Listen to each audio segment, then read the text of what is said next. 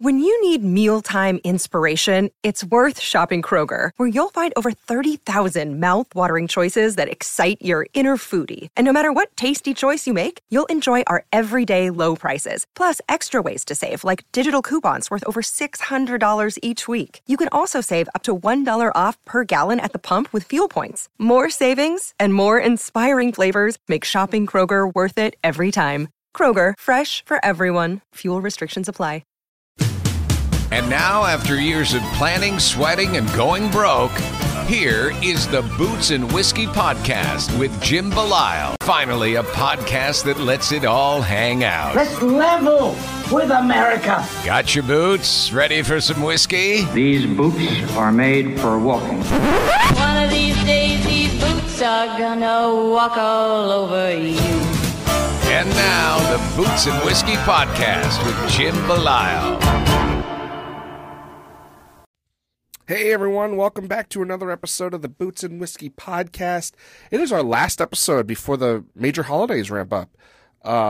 It is also pretty much the first day of winter almost.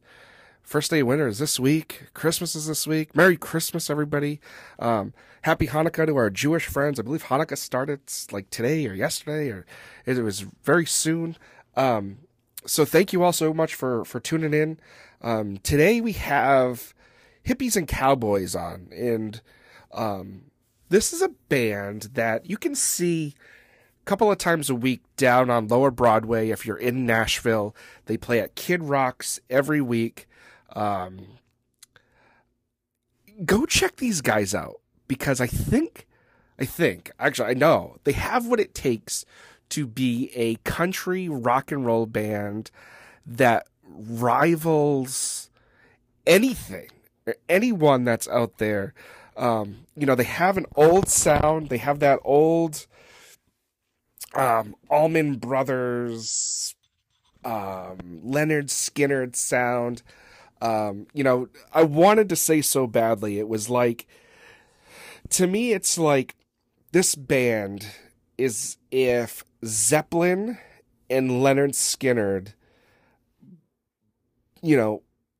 came together, had a child, and Hippies and Cowboys is exactly what came out of it. They have that very eclectic, this is what we're doing, and fuck you if you don't like it. I love that attitude that they have. They've got some great songs out. They have a new song that came out this week, which is a big reason why this episode's coming out, because I want to promote them and push them, because I think what they're doing is fucking incredible.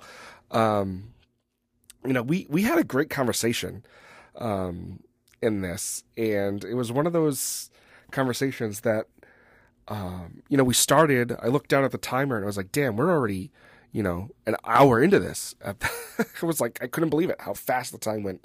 A big thank you to them for taking the time, first and foremost, and being on the show. And, I look forward to seeing what they come out with, going forward. We talk about their music and their release schedule coming up, and I'm not going to give too much away. I want you to listen to the episode and hear it.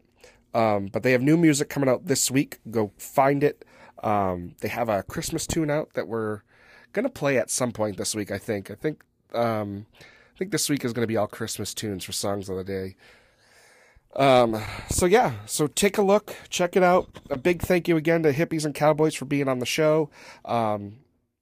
So really thank you everybody for being here and listening. If it's your first time here, check us out on all of our social media, Facebook, Twitter, Instagram, all the shit.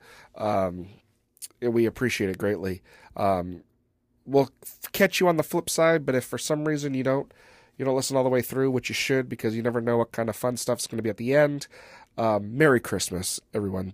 Thank you so much. I hope you and your families enjoy your holiday season. Again, happy Hanukkah, Kwanzaa, whatever. But, we say Merry Christmas in this house, so it's Merry Christmas. Now here, without further ado, Hippies and Cowboys. Enjoy. Artist friends, local friends, and anybody looking for a little bit of Nashville here in Central Mass, come check out Off the Rails in Worcester. You can go see their website, offtherailsworcester.com. They have their restaurant menu. They have their venue schedule. Go check them out. Real good friends of ours here at the show. You don't want to miss out on this place, offtherailsworcester.com. Again, restaurant, a little taste of Nashville, and a great music scene. Come check it out. Hey, guys. Hey, man, what's up? How's it going? Good. Can you hear us okay? I can hear you great. Can you hear me all right? Yeah. Awesome. Well, welcome to the show. Welcome to the Boots and Whiskey podcast. Thanks for being on today. Yeah, you bet, man. Thanks for having us. Absolutely. You know, it's kind of been a long time in the making for you guys to be on the show, to be honest with you. Yeah, we've been waiting for this for a while. Yeah, it's been crazy busy, you know, between my schedule, your schedule. So it's great that we can finally, you know, have you on. I really appreciate it. Yeah, we're glad to be here, man. Awesome. So I know I'm sure you've listened to every episode of this show so far. Of course. Are you kidding? Yeah, hell yeah. But so if you don't remember, this is all about you. You know, you're going to tell your story. I literally have 2 questions for you, and that's at the end of the show. Other than that, I want you to tell your story from your perspective, and I'll jump in as it goes. Okay, cool. Well, I guess where do we start here? Let's see.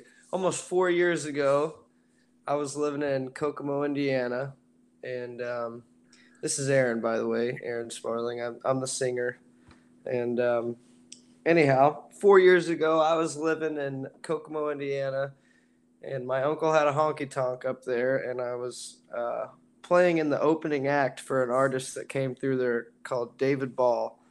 And so anyhow, long story short, it's a blizzard that night, you know, it's snowing like crazy, and they come in, and it ended up just being pretty much one big party between the bands, you know, and we stayed up partying all night, drinking, hooting, hollering, and then at the end of the night, I asked David's band if they wanted to be my band. I told them I was moving to Nashville in a month, and I needed a band to start playing some gigs around the honky-tonks there, and they're like, yeah, sure, great, we'll be your band. They probably didn't expect me to really come down, you know.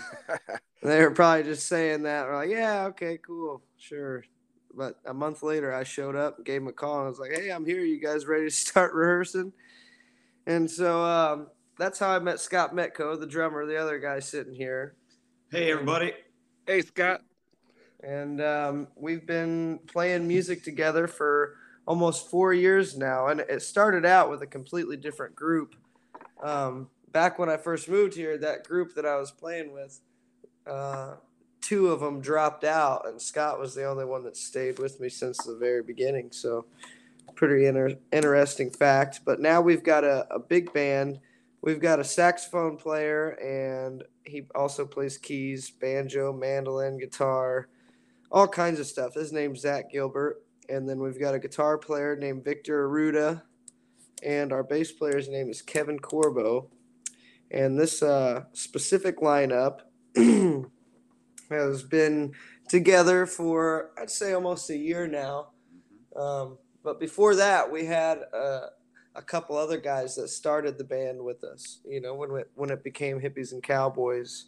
And the original guitar player, Andrew Lambie, played with us for over 2 years.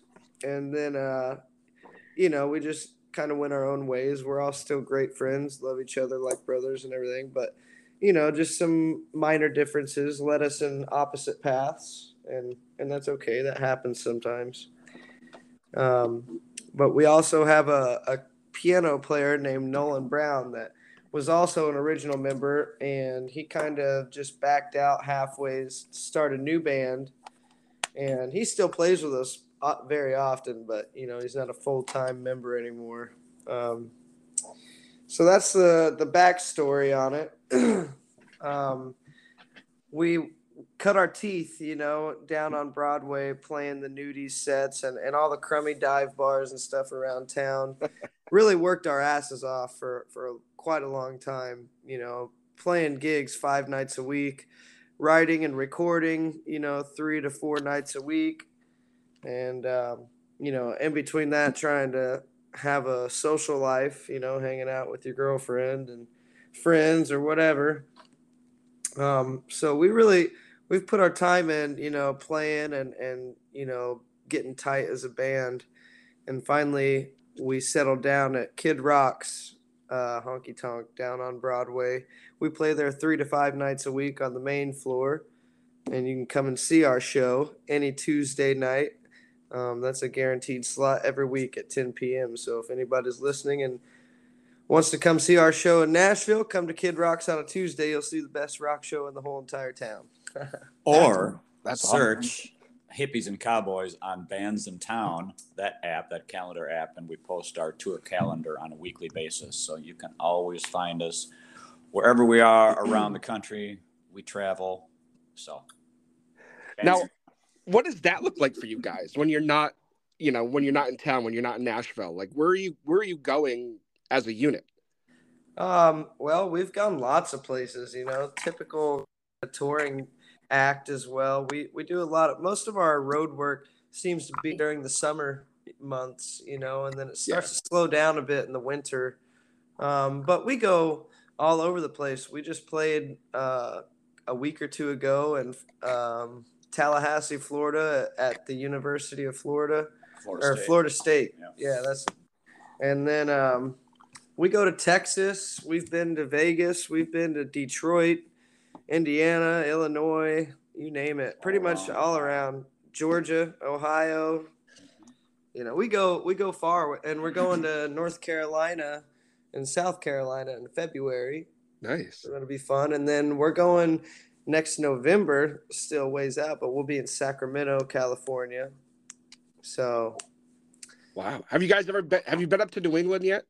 No, we haven't made it up that way. We're looking forward to that. That's going to be a fun one. But we're really just basically all the shows that we get right now are self-booked. I mean, we book pretty much everything.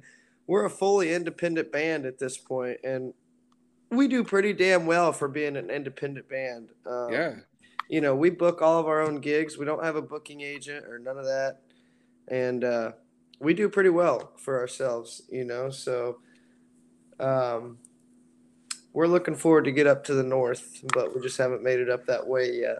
Yeah, we're still trying to work a market is basically what we're doing. We're trying to build a good market of surrounding states, that are all like 8 hours from Nashville. Just makes it easy to tour that, and then you build a fan base up in all those markets, and they'll come out to your shows when you come to their town and all that stuff. Yeah. It's, that's where we are. We're up in New England, and it's hard. It's hard up here, man. Oh, I bet. How's the weather right now? It's actually not bad today. Today, for everybody listening, it's the day before Thanksgiving. So, for us right now, it's mild. It's like just over 50. Oh, nice. Yeah, it's about 63, 64 degrees here today in Nashville. Yeah. Sunny. It's beautiful. It had been so brutally cold the last week, and yesterday I walked outside of the house expecting to be freezing my nuts off, and then I walk outside and I'm like, wow, it's like 65 degrees. This feels great. Yeah, it's our weather up here the last few weeks has been crazy. A couple of weeks ago, like 2 weeks ago, it was 75, and now it's been in the 30s the last couple of nights, and the 20s. It's brutal. Yeah, I hate it. Yeah. I'm not a cold weather kind of guy. No, me neither. Kind of why I started moving further south from Indiana.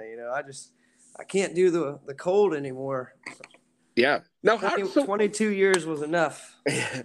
So speaking of being in Indiana, how long before that fateful night, I guess you could say, right? Yeah. That blizzard, how long had you been playing music? How long were you doing that sort of thing for? Oh, man, I've been playing, quite a long time. I'm only 25 years old, and I've been playing for about 20 years now. Yeah. So since I was about 5 years old, 3 years old, really, I was playing piano, just always messing around with instruments.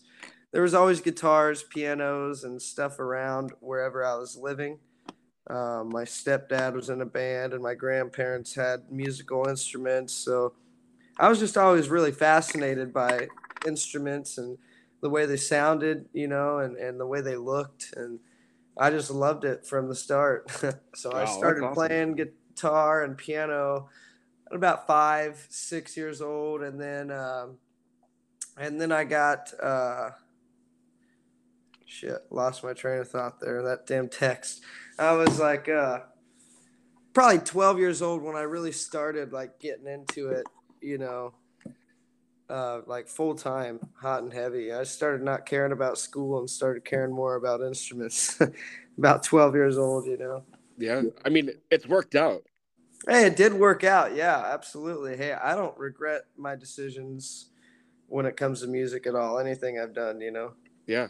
Now, if you don't mind, Scott, I know you have, I've looked into you guys, obviously, to get ready. Sure. You have quite the, I want to say, musical rock and roll lineage yourself. I mean, I was fortunate enough to be the son of a professional musician. So before I even knew what was going on, apparently, according to my ma, I'm 2 years old crawling around on my dad's stage. And he was already on RCA Victor and Decca Records by that time. He had his own TV show. He was a very accomplished accordion player in the upper Midwest at a time when, Lawrence Welk was on TV and Frankie Yankovic actually had hits on the radio. It was just a very different time. But all that to say, it was a professional musical environment. So I didn't know anything different, but he was playing every weekend and I just gravitated towards it. I just loved it. And he took time with everyone. He was this star musician, but he never acted like it. He was just always playing for the people, wanted to make sure it was never about him. It was just always about entertaining the people and making sure they were happy. And before I knew any different, I just soaked all that up and I just wanted to play in that band. So I got a drum set when I was 10 and it just started. I was playing with my dad's band 6 months later and it was just easy because it was right there. Yeah. That's now what I'm not, you hear all the time when parents are successful or whatever in something, it kind of is forced upon you as a kid. Now, is that how you felt at ever? Not at all. No. Not at all. Again, according to my mom, she said, this is her exact words. She said, you were beaten on everything since you were 2. So apparently I just had some rhythm or whatever that had to come out. And I remember being like 9 years old and I was taking spoons and chopsticks onto those metal canisters that you got in the kitchen. One has flour in it, one has the sugar in it, one has the noodles in it. And I dented up the top of those metal canisters. And she says, all right, you're getting some drums. So they got me a drum. I don't even know if I remember asking for drums. I must have. But I just remember getting this little drum set for my 10th birthday. And I just started playing along to my dad's stuff. I wanted to be on TV playing with him. I just idolized him because he was just this rock star musician. Yeah. So I wanted to play music with him. So I started practicing, the polkas and the waltzes and all that dance band stuff that they did. And my parents were divorced. And I distinctly remember my dad coming over to our house on his lunch hour to audition me. He walked downstairs and I played a couple polkas for him, played along like with records or whatever I had. And he says, okay, you're ready. You can play on the show with us. And it was never a forced upon thing. I guess wow. There was an 8-piece band and I just started. I guess I do remember just watching the drummer, hanging out by the drummer, getting to know him, asking stuff. So I guess there was an interest. I gravitated towards the drums at like 8 or 9 and showed enough interest that my parents got together and got me a little drum set. That's awesome. Now, did you know how successful or how much of a big deal your father was at the time? Or did you not realize the impact until later in life? I actually did because my grandma, his mom, pulled out these photos. I remember sitting on the living room floor at my grandparents' house. She pulled out these photos, and I remember this endorsement photo of my dad endorsing the same brand of accordion as Myron Flourn, who was the accordionist on the Lawrence Welk show. Everybody watched Lawrence Welk every Sunday night at 6:00. So he was this, he was kind of like the Johnny Carson of 6 p.m. on Sundays. Everybody tuned in and watched this variety show. So everybody knew who this accordionist was. Even me as a little kid, 5 or 6 years old, my mom would watch the Lawrence Welk show. So I knew this dude. And I remember seeing an endorsement photo of my dad endorsing the same pancordion as Lawrence Welk and Frank Yankovic. Hey everyone, don't forget to check out our friends over at the AfterglowBoutique.com. That's the AfterglowBoutique.com. Or if you're local, they have a great shop at 43 Main Street in Blackstone, Massachusetts. All Boots and Whiskey podcast listeners get 20% off at checkout with the promo code BOOTS. That's BOOTS at checkout for 20% off at the AfterglowBoutique.com. Check them out. Tell them the Boots and Whiskey podcast sent you. And I remember thinking, whoa, Dad's got it going on. That's cool. I did know. And then the way people treated him when we were out playing gigs, just lining up to talk to him, I could tell. I mean, I knew he had his own band in the 50s, 60s, and I did have of what was going on. That's cool. That's awesome. Now, do you think that has helped you, seeing that lifestyle, has that helped you know what to do and what not to do in your career, your personal career, even before Hippies and Cowboys? What it's helped me is the motivation of why I do it. Yeah. Because I want to do it for the same reasons that my dad wanted to do it. And I would go through kind of in my musical development, and I'd hang out with all these other musicians my age, and they'd all be sitting in their practice rooms working on all these hot licks and trying to be the fastest and the loudest and the sexiest and all that stuff, trying to attract the girls and all their different motivations. And all I ever really wanted to do was to play music for people and make them happy, just like my dad. That was always a motivation. And sure, it was fun. And sure, it was fun to get the attention of girls and all that stuff. But it's like the main reason I did it, I never wanted to show off and be the fastest dude. I just wanted to play music that I enjoyed, and I wanted to play it for people. That was my motivation. And when I met Aaron, he's doing it for the same reason. He wants to make a difference in people's lives. So other people I have played with over the years, he mentioned David Ball. He was on Warner Brothers in the 90s. He had a couple number ones. I would sit next to him and I could see he did it for the people as well. And he would take people on a journey.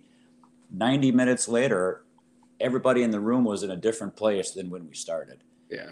And it's the same thing with Aaron. It's the same thing with most people I think I've played with, that I have always just the whole ego thing. I'm just going to be the fastest, and I'm going to be the flashiest, and I'm going to be. That was just never it for me. It was just never the reason. So, and that's to this day. I'm not the youngest man in this band, and I'm still doing it, and I can't stop because I just want to do it for people. That's awesome. That's incredible. Now, Aaron, what was the deciding factor to come to Nashville? The deciding factor was, growing up in a small town in the Midwest, you don't have very many options, as far as musical careers go. So you get bored playing the same clubs, every Friday and Saturday. Plus, you can only play gigs on Friday and Saturday. And the gig pay sucks, and it's incredibly hard to find any good musicians in those towns that want to actually start something serious, that don't have a baby or a wife and, a 9-to-5 job that ties up all their time. So I needed to get out of that place and find some more like-minded people and a community of musicians, that are trying to do the same thing. And it was probably the best decision I've ever made in my life to get out of there and come here. I have a great life here and made lots of great friends and people I call family now, and I love my life here. So Yeah. All right. Go ahead. I have a question for Aaron. Could I jump in here and ask a question? Of Aaron? Absolutely. Okay. Aaron, the day we were set to play together when you opened up for David Ball, did you have that idea in your head that day? Like, I'm going to go try to get his band tonight. No, I didn't. Honestly, I didn't think that at all. I didn't even really know who David Ball was, to be honest with you. I knew he's a country star, and my uncle had hired him to come there, and I got to play a gig. So I think I was more excited that I just got to play a gig that night. But it turned out to be so great because we all kind of just hit it off, you know, and I think that the bond happened, and I was like, I think I could probably be in a band with these guys, you know, maybe they want to be in a band with me too. So I just struck up the courage to ask, and that was that. But I didn't really premeditate that or think I'm going to try and steal them, because hell, I didn't even know how you guys played, you know, until we started jamming together. And it was a fun night. I'm telling you, it was just a special night that you never forget, you know? Yeah, it really was. Mm-hmm. I mean, we get there, and his uncle in sound check kind of comes up to me and elbows me and says, "Hey, check out my nephew. He's pretty darn good." And I'm being polite, and I'm like, "Okay." And I'm thinking, yeah, exactly. Everybody's got a niece or a nephew or somebody's kid that should be on American Idol. Oh, they're awesome, and you got to check them out. It's like, okay, sure, that's good. Well, it turned out he was. And a good dude and good on stage and talented and energy and all that stuff. So in the back room, when he comes to us in front of the Grammy-winning multi-platinum artist trying to take his band right in front of him, like, "Hey, y'all want to be my band?" We all looked at each other like, okay, he doesn't know what he's asking, but we've been hanging out for like 6 to 8 hours, so we know he's a good dude already. So there was like this little pause where no one said anything. And I smiled and I said, okay, if you're in Nashville in a month, sure we'll be your band. Figuring it was all big talk in the back room and he wasn't going to be there in a month. And sure enough, he shows up in a month. And I remember looking at my phone going, okay, the dude keeps his word. That's a good first impression. Let's give him a shot. Wow. That's nuts. So that's actually how it happened. And then we get rehearsing, and I could hear him sing absolutely anything. Anything. I never heard anybody sing John Fogerty like John Fogerty, Steve Perry like Steve Perry, Steven Tyler, Mellencamp, all the most difficult vocals in the history of rock and roll, and he's singing them right here in this rehearsal hall. So I'm like, okay, I don't know where this is going, but I'm in. It started off really slow, you know, and it was really up and down a lot starting off, just because the musicians really, it was always pretty much me and Scott, and the other guys, you know, I think me and Scott hit it off more so than everybody else. We had a bigger connection, and the other guys were just kind of like probably just doing it because Scott was doing it. And yeah, it was just another gig. It was just another gig. The early guys, it was just another gig. And I knew he had the potential to do big things. I didn't know when or where or how, but I just knew he had the talent to do something great. And that's all I needed. That's all I needed to stay in. Now, how did you guys decide on the sound that you have? Because it's very, it's a little more rock and roll than, I would say country, but it has all of the elements. Well, growing up, I had always loved, country music. That's when I really first started as a young kid. I loved Elvis and Johnny Cash and Merle Haggard, Waylon Jennings. All that kind of stuff was really what I was brought up on, kind of from a young age. But then I would start hearing my parents playing classic rock and, and my cousins showed me the Beatles, and that really was like a game changer for me. Yeah. Because after I heard the Beatles, I was hooked on that. I kind of stopped listening to so much Elvis and Johnny Cash and stuff like that. Started listening to Led Zeppelin and The Doors and Tom Petty and all that, and I was just hooked. And then in later years, I'd always had this fascination with horns, I think, and a lot of the music I listened to, but I didn't really know it. I didn't really think about horns and the sound, until about 3 years ago. I just had like this realization that all the great music that I like has horns and stuff in it, and I thought that it'd be really cool to make a soul record. And that was pretty much the whole like beginning of Hippies and Cowboys. Pretty much our mission was to make a cool like Southern rock and soul, Yeah. And so we did that, and our sound has kind of evolved, from like a country-esque rock sound into like a Southern soul and rock sound, a mixture. But it does have all the elements of traditional country roots. And so our sound, as far as that goes, I think it just developed over all of our love for soul music. I think the reason we started to want to make a soul record is because on the road, I had Sirius XM satellite radio, and we would always listen to the soul station. I forget what it was called. Oh, damn.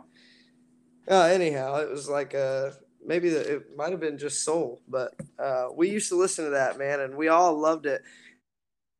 I know that we loved it like we did, because I didn't know anybody else listened to that music, and then when I found out everybody else loved it too, I was like, well, why don't we just try and make something that sounds like this? And that's what we started doing. And then just over time, we set out to make this soul record and have this soul sound. But over time, we just kind of developed our own kind of sound with these kind of soul roots with some rock and roll mixed into it, But I think, honestly, we've got a kind of a distinct sound that's a little different from everybody else, especially because my voice is a lot different than most people's. I'm really kind of raspy and I can hit high notes, but it doesn't sound like a really high note because I still have that raspiness, I think, to my voice. But I think that's a distinct part of our sound is my voice and just all the instrumentation that we have and the fact we've been playing together for so long, just developing a sound that together, is what makes it so cool and special. Yeah, for sure. It's great, because you guys, from what I've heard, you guys are pretty in sync, pretty well together. Yeah, that comes from hours upon hours of playing together. We play usually like 3 to 5 nights a week for 4 hours at a time. Right. And we've been doing that for almost 4 years now, so really I'd say like 2 years as hard as we're working now. It's been like a 2-year stint where we've pretty much maybe taken like 2 weeks. I'd imagine there's probably only been around 2 weeks in the last 2 years that we've taken, like a consecutive week off. Because I can only think of one time I went to Mexico for a week. And, but we kept playing. Didn't we find subs for you? And we kept playing. Yeah, true. Yeah. So it's really, being in Nashville, this is the only place in the country, maybe in the world, where musicians can make a great living every day, can play every day, make decent money. So you can quit your day job, you can quit your construction job, your serving job, and all the guys in the band did that over time, and you can just focus on playing music. And yes, you're playing a lot of covers, but it's like the Beatles went to Munich and they played how many years just playing covers, and they got themselves tight as a band. And because we're in Nashville, we're doing the same thing. So go ahead. Well, what's good about, especially, a lot of people talk a lot of crap about, real bands don't play other people's music and all those ignorant assholes that like to talk a bunch of crap, But honestly, hold on. I take offense to that. I'm sorry. Okay. But you know, it just helps you so much, believe it or not, because you're playing for 4 hours. Whether you're playing covers or not, you're playing together for 4 hours at a time, you know, multiple days a week. And you start to get super tight, and you just get to a point where you can read each other's minds, and you know where each other's are, you know, going to go next, and what they're going to do and how it's going to sound. And you just, and on top of that, you form like a family bond almost, you know, you become brothers and family. And, you know, so playing like that is really great. And it also gives us the ability, like Scott said, to only focus on music. So, you know, most people are working 8 hours a day, you know, sitting at a desk or swinging a hammer, and we're working 4 hours at night, but we're writing all day long or recording, you know, and so it really frees up time to make it a full-time job. This is a full-time job. Yeah. You know, we're working our 8 hours playing shows, writing music, recording music, you know, doing podcast interviews, just You know? just all the things. I mean, you Right. got to spend time with promotion and social media. And we were on a branding call yesterday for over an hour. It's just all the things you have to do. This is full time. This is fun. It's hard work. Also, don't forget our friends over at hogwashandrhinestones.com. Our good friend Ray is the owner over there. She makes incredible clothing that you've seen all over the place, from Nashville to Boston to everywhere in between. Some really big names have worn her stuff. That's Hogwash, the letter N, rhinestones.com. Check them out. Tell them the Boots and Whiskey podcast sent you. You won't be disappointed. Check them out. Hogwashandrhinestones.com. Yeah. And you know, you're on probably the greatest music podcast in the world. So, well, of course. That's you know, why we're here right now. listen. That's why we're making everyone else line up outside and wait to talk to us until this is done. they all want autographs and t-shirts. You know? Uh-huh. You know, hell yeah. So, you know, you guys are doing what's that? So that guy's standing outside filming us. Yeah, right we now. got the paparazzi. We got the, I don't know. Hey, shut the blinds. Hey, No TMZ. pictures, no pictures. TMZ, not today. Not today. All right. Oh man, that's awesome. Now, how did you guys get your gig down at Kid Rock's, and so regularly? Well, that there is an interesting story. So, I started playing there. 2019, shortly the first. 2019, yeah, the first year I in was here. I started filling in there as a singer for a band called Wrestle with Jimmy, and it was a super cool, fun gig. They were a great band, and I think I found them just by being new in town and going out and hanging out down there. And I was like, I really liked the music they were playing, and so I started filling in with them. And I guess I got a little too wild a few times, and they fired me from the band. They said that I was just a little more than they could bite off or handle at that moment or something like that, you know. And so they fired me, and then I moved on and started my own group. And then maybe a year or two later, I started hitting them up. And mind you, all this time, once we started the Hippies and Cowboys, we started chasing Kid Rocks from the very beginning, even before Hippies and Cowboys. I got fired from there, just from that band. I don't know if it was specifically from there, but, you know, maybe it was. Well, I definitely got blacklisted for a while. Yeah. Because we were chasing Kid Rocks pretty much from the beginning, you know, since we started. And we got one meeting with him, and I walked in there, and he's like, so what do you want to do? And I was like, I want a job. He's like, well, what do you got? Show me some videos. And I didn't have like anything to show him. Yeah. So they just pretty much wrote me off. And Scott especially spent years, multiple days a week chasing these guys, calling them, emailing them, hey, we're playing here, come check us out, blah, blah, blah, blah. And nobody would ever show up, you know. And And then I met a girl named Rachel Blunt, who is also a singer at Kid Rocks, and she's really badass. You guys got to go check her out. If you've been to Nashville on a Monday night at Kid Rocks, then it was probably Rachel playing, and she puts on a hell of a show. She's a great person too. But anyhow, I met her. We became friends, and I started just sitting in with her band quite often, you know, and I guess somehow she talked the management into giving me a second chance and bringing me back in, and we started playing like the third floor and the second floor and the rooftop for, you know, close to over a year, I'd imagine, just putting our dues in, you know, and cutting our teeth there. And eventually we started getting some main stage gigs, and, you know, because I would just text the guy, the booker guy, I would text him and be like, whoever you have downstairs is just doing terrible right now. We just stayed open till closing time on the third floor, and it was so packed you couldn't move through there.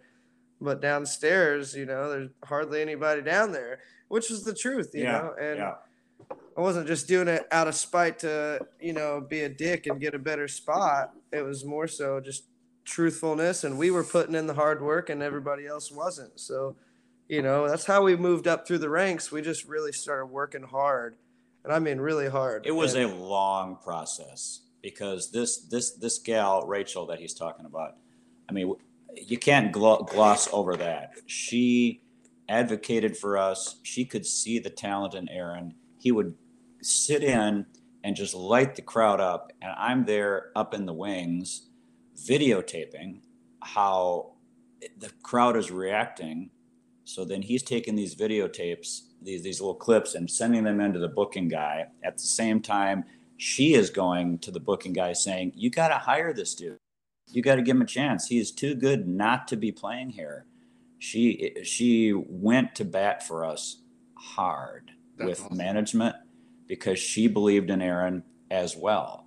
And that's how we got to start there. And we didn't have to start playing the little stages Tuesday from 2 to 6 in the afternoon. We started with weekend shifts, evening weekend shifts. So we jumped the line quite a bit to start with. And then, as Aaron said, we looked at every one of those shifts as a main stage shift. We would start off with one. I mean, this is, if you've never been to Kid Rocks, it's 4 stories. Yeah. And the second and third floor get very few people. There were nights where we started off with nobody in the room, and Aaron would work it so hard, and we're there backing him up. He would pull people off the elevator as they would like stick their head out going, okay, what's going on this floor? What's going on this floor? And we'd get 5 people and build it to 10 and build it to 15 and 25. And we would build a crowd up by just working our tails off, hitting song after song after song. And then it's, as he said, we would have them whipped into a frenzy, and they couldn't not notice that we were taking those small stages and just rocking the crap out of them. So I'm sure they were looking at the numbers, you know, because I would always get texts, you know, saying great job by the management and everything, because we would be the busiest floor, you know, and usually the main stage is always the busiest, but it doesn't matter what floor you put us on. We're going to make sure that we're the busiest, you know, because we just, we're driven and very determined, you know, and we strive to be the best we can be. And I think our attitude really gets us pretty far, because most people treat it like a job, like they're clocking in and clocking out. We treat it, you know, as like we leave it all out on the stage. I pour my heart and soul out every show because I love to do it. And, you know, that shows very much. Some people are very jaded down there and don't really give a shit. And you can tell, you know, they're like, we've been doing this for 4 or 5 years, you know, and they have the best shifts because they've been doing it so long, but you can tell they're just not happy doing it. And, you know, I think it sets us apart because you can tell that we really love it. I mean, we really do. Yeah. We love the hell out of it, and it's something that I'll be doing for the rest of my life, you know. I don't think there's any retirement in music, you know. So. No, I mean, you can't retire from something you love. So Yeah. I love that. You know, it's because you can hear even in the conversation, you can hear, you know, the passion that you have for what you're doing, and it's fortunately for you, unfortunately for, you know, some of the interviews I've done, you know, it makes a difference. It really, really does. You know, you can tell the people exactly like you said that are, you know, treated as a 9 to 5, you know, sort of speak, and, you know, clock in and clock out, and, you know, they're just in a groove, or, you know, in that mindset. But if you really love it, you can tell, and you can tell with you guys, you really, really love it.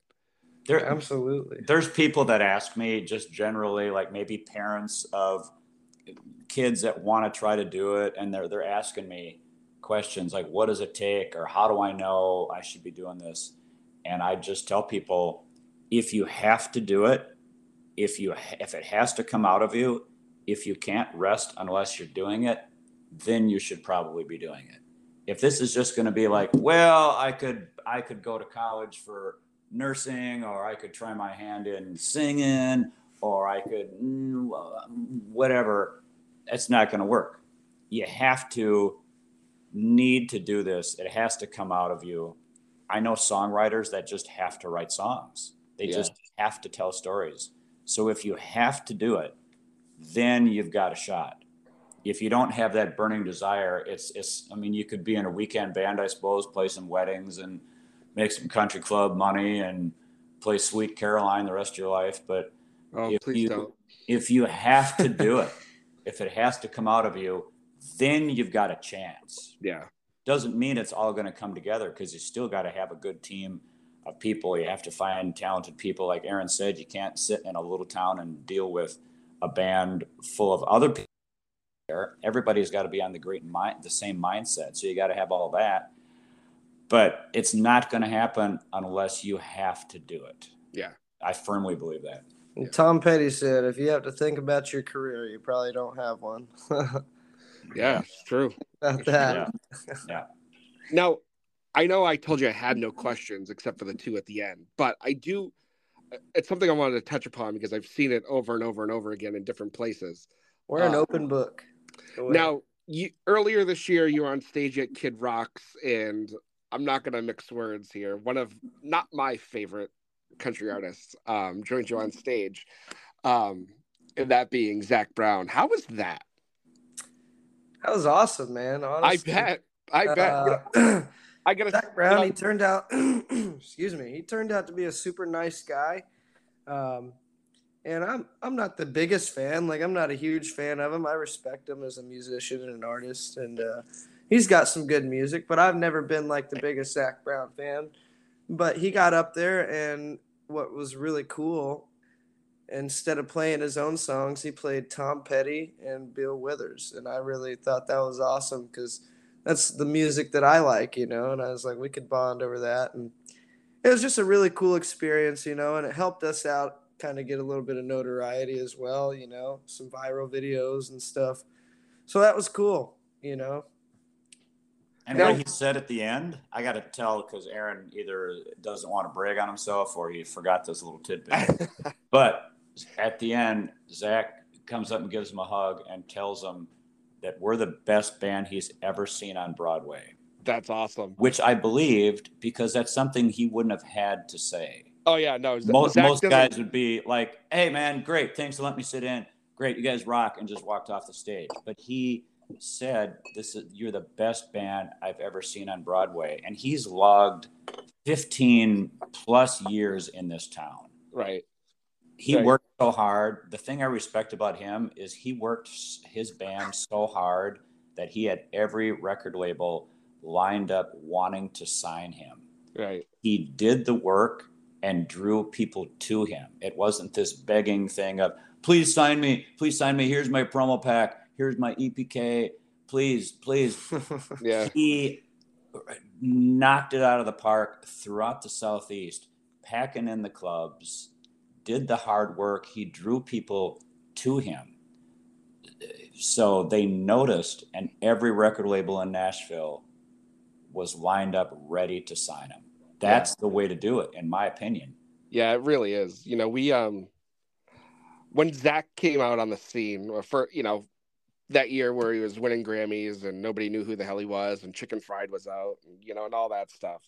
You know, we got into him quite a bit then, you know, and then as time went on, you know, for me, you know, I just got less and less interested in what he was doing because it was moving away from that sound from that first exactly. I hear you. The first 3 albums were stellar. Oh, they were fantastic. They were probably the best, you know, some of the best country albums in the last 20 years. Yeah.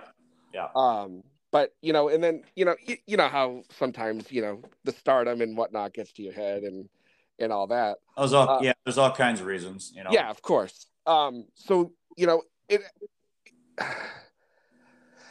I've only really started to get back into him over the last year or so because I think the music is getting back to where it was. Or, yeah, you know, absolutely. Yeah, he's going back to his roots. Yeah. I think he was. I think maybe he was just going through an experimental period. Yeah. A lot of artists do. They're like, you get tired of the same sound after 3 albums. You're like, shit, I kind of want to change it up and try new things. And I think that's what he did. And a lot of his fans disagreed with the change, but I think it was probably for the best.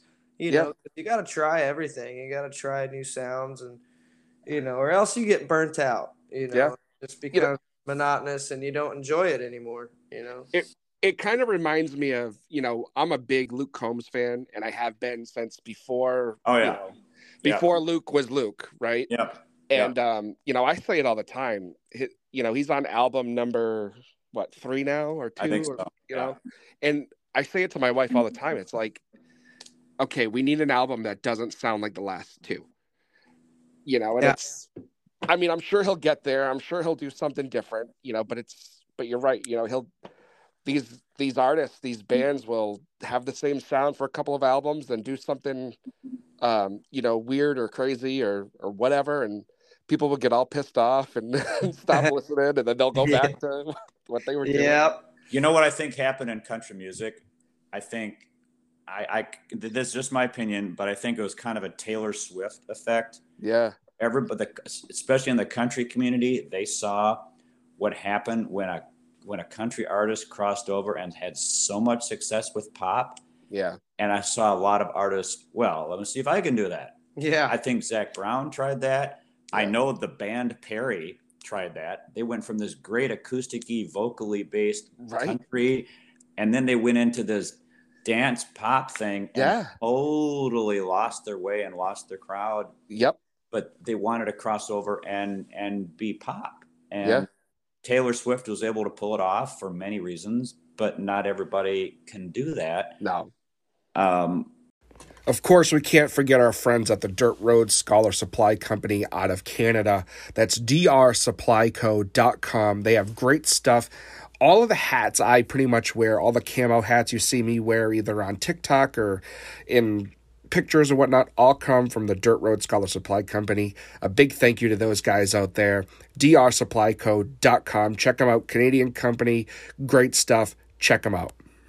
So I think there's some of that, but again, you see a lot of artists. I mean, even before Taylor Swift, you see a lot of artists experiment and, well, let's try this and let's try that. Or you get a band like AC/DC that unapologetically will say, well, we just did the 20th album. It sounds just like the last 19. And they're proud of it. They've never changed, and they're proud of it. Well, man, let's talk about longevity, man. Right? Hey, if it's working. They did it. They've done it. So now, for a night like that, right, does somebody come up to you, Aaron, and taps you on the shoulder and says, hey, Zach's in the wings, he's going to come up here? Or does Zach just get on stage and is like, hey, I'm going to sing a couple songs? That's exactly what happened. Our buddy Dean James, which is another great artist that plays there. Great 6 singer. to 10. I mean, fantastic singer. Just signed a record deal with Sony and Kid Rock and stuff. He's a super good dude. Super talented, but I guess he must have been writing a song with Zach or something, and him and Zach came in to the VIP, and Dean tapped me on the shoulder and introduced me to him. It was like, hey, you know, this is Zach, and then Zach was like, hey, man, I want to sing a song, and I was like, cool, fuck yeah, no problem. I was like, what do you want to, you want to play chicken fried? And he's like, he laughed. He's like, hell no. He's like, how about some Tom Petty? And so he got up there and played You Don't Know How It Feels by Tom Petty, which was cool. That's one of my favorite artists. Tom Petty's one of my favorites. Yeah, me too. When he said that, I was like, I fully expected him to get up there and play one of his songs, you know, but he got up there and played one of my favorites, and I thought that was really cool, you know. And then after that, he played Use Me Up by Bill Withers for a second song. That was even cooler, man. Oh, yeah. I remember thinking, yes, he called a song I know, and I can play the fire out of it. and so did our bass player. I knew it, or he knew it. So we just laid down this groove, and it was fan-frickin-tastic. That's awesome. You know, Petty was the first concert I ever saw. It was the first concert my parents ever took me to. No way. That's awesome. I saw him on his 40th anniversary tour right before he died, like 4 shows before he died. So I was lucky enough. And Joe Walsh opened the show. It was killer. Yeah, I got to see Petty twice. My parents had seen him a bunch of times, but I saw him that first time. That was in like 1999. And then I saw him play Fenway the one and only time he did. It was incredible. Wow, man. That's cool. Yeah. Yeah, he's a rest in peace, man. He's a legend. Yeah, he sure is. Love Tom Petty.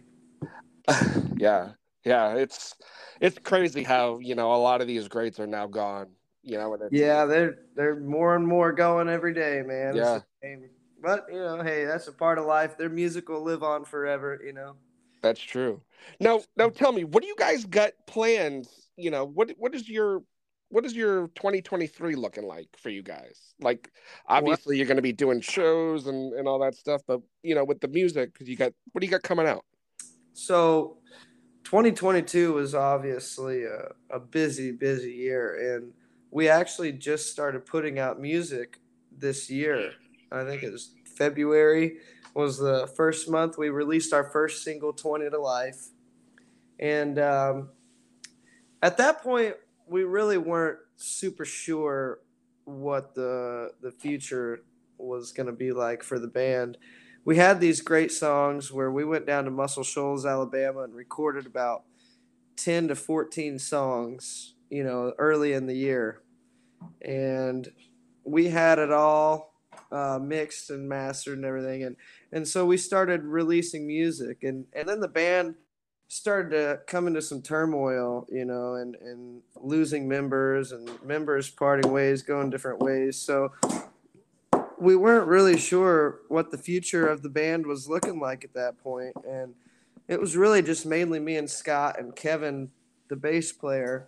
So we just kept releasing music and the stuff that we had, all while trying to figure out what's happening in the band and who's going to be in it and if it's even going to be a band anymore. And, you know, there's all these thoughts of maybe it won't be, and I'm thinking about doing another project. But it worked out, you know, this year. I'd say like March, we just started hitting it really heavy, because at the first half of the year it was just really kind of a little depressing, you know, and like really uncertain about what the future of it was. And then we met Victor, our new guitar player, who's become one of our really great friends and brothers. And so he's in full time. So we get him, and then the work just starts pouring in like crazy, you know. I'd say like the first show we had with him was in Mississippi. It was a road date. First time I ever met him. First show that he ever went on was in Mississippi. And I feel like after that show and after that, it just seemed like work started getting super busy, and we just didn't really have time to think about all the negative stuff that had been happening. And we just started grinding and writing new music and recording more new music. And so that's how that's worked this year, man. And we just started releasing music. We've got 5 songs out now on Spotify. We've got a cover of Sitting on the Dock of the Bay by Otis Redding out, which is super cool. And we've got a music video for our first single, 20 to Life, out. If you haven't seen that, you got to go check that out, because it's super cool. We put a lot of time and effort into it, and it's a great piece of art, man. Yeah. And we also put a Christmas song out for those of you that are in the Christmas spirit already. You got to go check out our song. It's called Santa Claus is Coming Tonight. And it's just like a classic. Sounds like it came right out of the 50s, you know, and that's what I really wanted. I want it to be that classic kind of Christmas sound, you know. It warms your heart when you hear it. That's awesome. So that's what we've got out as of this year. And we've got one more song coming out on the 30th of December called Bing Bang Boom. And it's a single. And then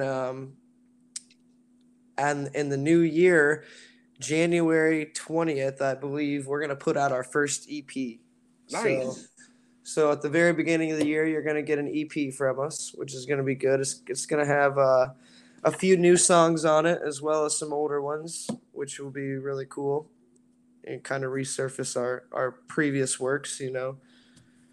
But, yeah, we've got a full schedule of releases planned for next year. So Wow. they'll be expecting a lot more, some more music videos and some special releases on some holidays and some cool covers. We've got some cool covers whipped up and a lot of real great new music coming out next year. Plus, hopefully, we really plan to hopefully by summer be on an opening slot for some artist or somebody on a tour. You know, that's really the plan as well. So we're working hard and we're trying to get there one day at a time, you know. Yeah, well, you guys are killing it. You really are. I love the story. I love how this has all come together for you. It's really nice to, you know, hear the passion you guys have, you know, behind what you're doing and, you know, believing in what you're doing. It's unfortunately, you know, like we talked about, you don't always get it, right? You get obviously everybody loves what they do, you know, but you know, there's a difference between love and passion, and you guys definitely have the passion. Absolutely, man. Well, you know, it's not hard to find in us, you know. I don't know. It's just something that comes natural, and we just love doing it so much that, you know, it's just all genuine passion that comes from very easy, you know. Yeah. Yeah. Now, you know, I can't thank you guys enough for taking your time. I know time is super valuable in what you guys do. So, you know, your time taken away from your careers, you know, to do this isn't lost on me. That's for sure. Hey, well, thank you, man. I don't look at it as a loss. I think this is part of our career, you know. So yeah, I doing guess these kinds of things, and so thank you for having us. Really, it's just helping us out. Of course. So Now, appreciate it. I got the most important part of this show is going to come right now. Now, the two questions I have for you are this: what are your boots of choice, and what is your whiskey of choice? All right. Well, that's easy for me. I love Justin's, the boots. Justin's are great. And I love Jameson. So nice. Did you ask for boots or booze, Jim? Boots. Boots. Yeah. Okay. You've heard of Justin boots, haven't you? Hell yeah. Yeah, Yeah. Justin's are great, man. And I wear cowboy boots, really. I'm not a huge square-toed boot guy. I like the old school cowboy shit kickers, you know. Yeah, I love it. And then Jameson, you know, and I'm not really a huge whiskey guy. I'm more of a tequila guy, but I do enjoy a Jameson with a pickleback.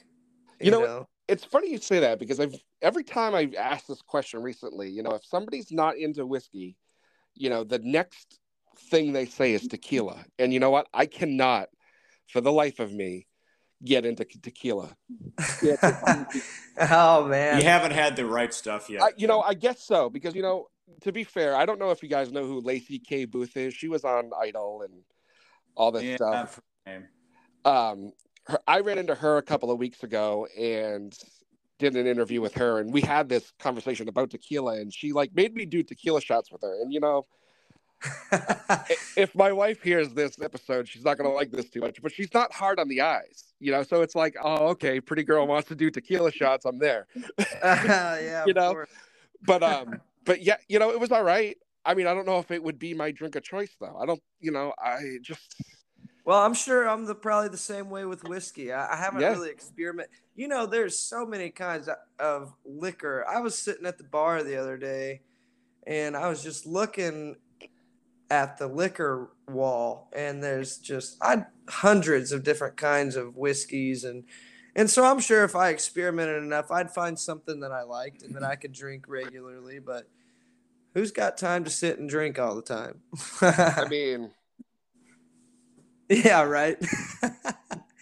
It was more of a sarcastic question. You got to find some good tequila, and you just got to sip it. You know, Yeah.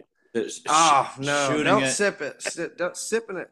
Tequila, I hate the taste of tequila, honestly. I like the way it makes you feel, you know. Yeah. Compared to I'm- all the other liquors, you know, it's either like I just feel like Patron is really clean and I don't feel sick and like bloated and get this acid reflex feeling that I usually get from doing shots of whiskey or vodka or anything like that, you know. And honestly, the pickleback with Jameson is another easy one that I can really shoot. It's good stuff, you know. Yeah. Yeah, you know, it's The picklebacks are good with a lot of different things, though. yeah, I'm starting to experiment a little with the whiskey side, and you know, I got a bunch of stuff here. I'm looking at it, and you know, half of my collection's open, half of it isn't. You know, because I get stuff sent to me, and they're like, "Oh, so, you know, try this and give us a review." And you know, I like to drink, but I'm not, you know, I'm not sitting here drinking all day. Yeah. I mean, but if anybody wants to pay me to do I'm that, not really do I'm it. not really like I don't just enjoy the taste of liquor and stuff. So I'm not the kind of guy that likes to sit and sip whiskey or, you know, and just taste it for the love of the taste and all that. Because I'm just, or any liquor in that case. Yeah. If I'm gonna be that way, I like beer more. I'm a beer guy, you know. Yeah. And I like to take shots just to get a little buzz going, you know. But I'm not a huge fan of just sipping liquor because I think it all tastes like shit. To be honest with you. I love Wrong. it. Right. Wrong. You got to spend money on it. Okay, get yourself whatever George Clooney's tequila. I forget the name of it. The stuff he came out with in the last year or two. Get yourself some of the George Clooney tequila and sip it. Gives me the chills Just thinking about hang it. on. I'm trying to make a statement here. Get you some Don Julio 1948 or 1942 tequila and sip it, and it's a completely different experience than that clear, watery crap that you shoot at the bars. It's not even in the same category. All right. So that's my advice. That's my tequila advice. That's all I'm gonna say about that. Forrest Gump, everybody. Right. Oh God. Well, I like my Tony Lama's boots and my Tennessee sour mash whiskey. nice. Yeah, I love a good Tennessee whiskey. You guys down there in Nashville, you guys got a great one called Nelson's Greenbrier. Oh, yes. I love Nelson's so much. They got it going on here for sure. Yeah. I keep emailing them and being like, "Hey, do you guys want to be a sponsor of the show?" And they're like, They sponsor a lot of people down here. I see that know, everywhere. and that's my thing. That's my thing. Yeah. And I'm like, "Come on, guys!" And they're like, "You know, our budget's been spent for the year. Reach out to us in January." And I was like, "You fucking bet your ass, I'm gonna." Oh, no man. doubt, man. even We're if trying to it's get a just- sponsor with a beer called Hippies and Cowboys from Tennessee Brew Works. It's super good beer. It's an IPA. But That'd be either they awesome. sponsor us or we're going to have to sue them for stealing our name. You know? Man. Well, guys, this has been a lot of fun. I thank you so much. You know, I know this isn't going to come out right now, but happy Thanksgiving to you guys. I hope Yeah, have you too, bud. a Thank wonderful you. day. But yeah, I'm going to make sure this comes out by the end of the year so that it coincides with your single and everything that starts the beginning of next year for you. Beautiful. Awesome. Yeah. Bing, bang, boom. Yeah. December 30th, man. It's going to be a rocker. So, yeah, if this comes out cohesive with that, y'all be sure to go check it out. It's going to be a good one. Absolutely. Well, guys, thank you so much. And, you know, anytime anything comes out and you guys need, you know, want some help pushing stuff, just reach out and we're here for you for sure. Thank you, Jim. You bet. Absolutely. Take Thanks, care of guys. yourself. Thanks for having us, man. Anytime. You're welcome here anytime. Appreciate you. Boots and whiskey. Thanks, guys. See ya. See ya. Well, there you have it, everyone. Our conversation with Hippies and Cowboys. Again, thank you all so much for tuning in. Check them out when you get a chance. They're on Lower Broadway every week at Kid Rock's Kick-Ass Country Bar, whatever the fuck it's called. I know it's awesome. The last time we were in Nashville, we missed it. They hadn't opened yet, but so I think it's time for another trip. But, whatever. So I hope you all have a great Christmas. Thank you so much for tuning in. Don't forget, we are going to be dumping about 5 episodes on New Year's Eve.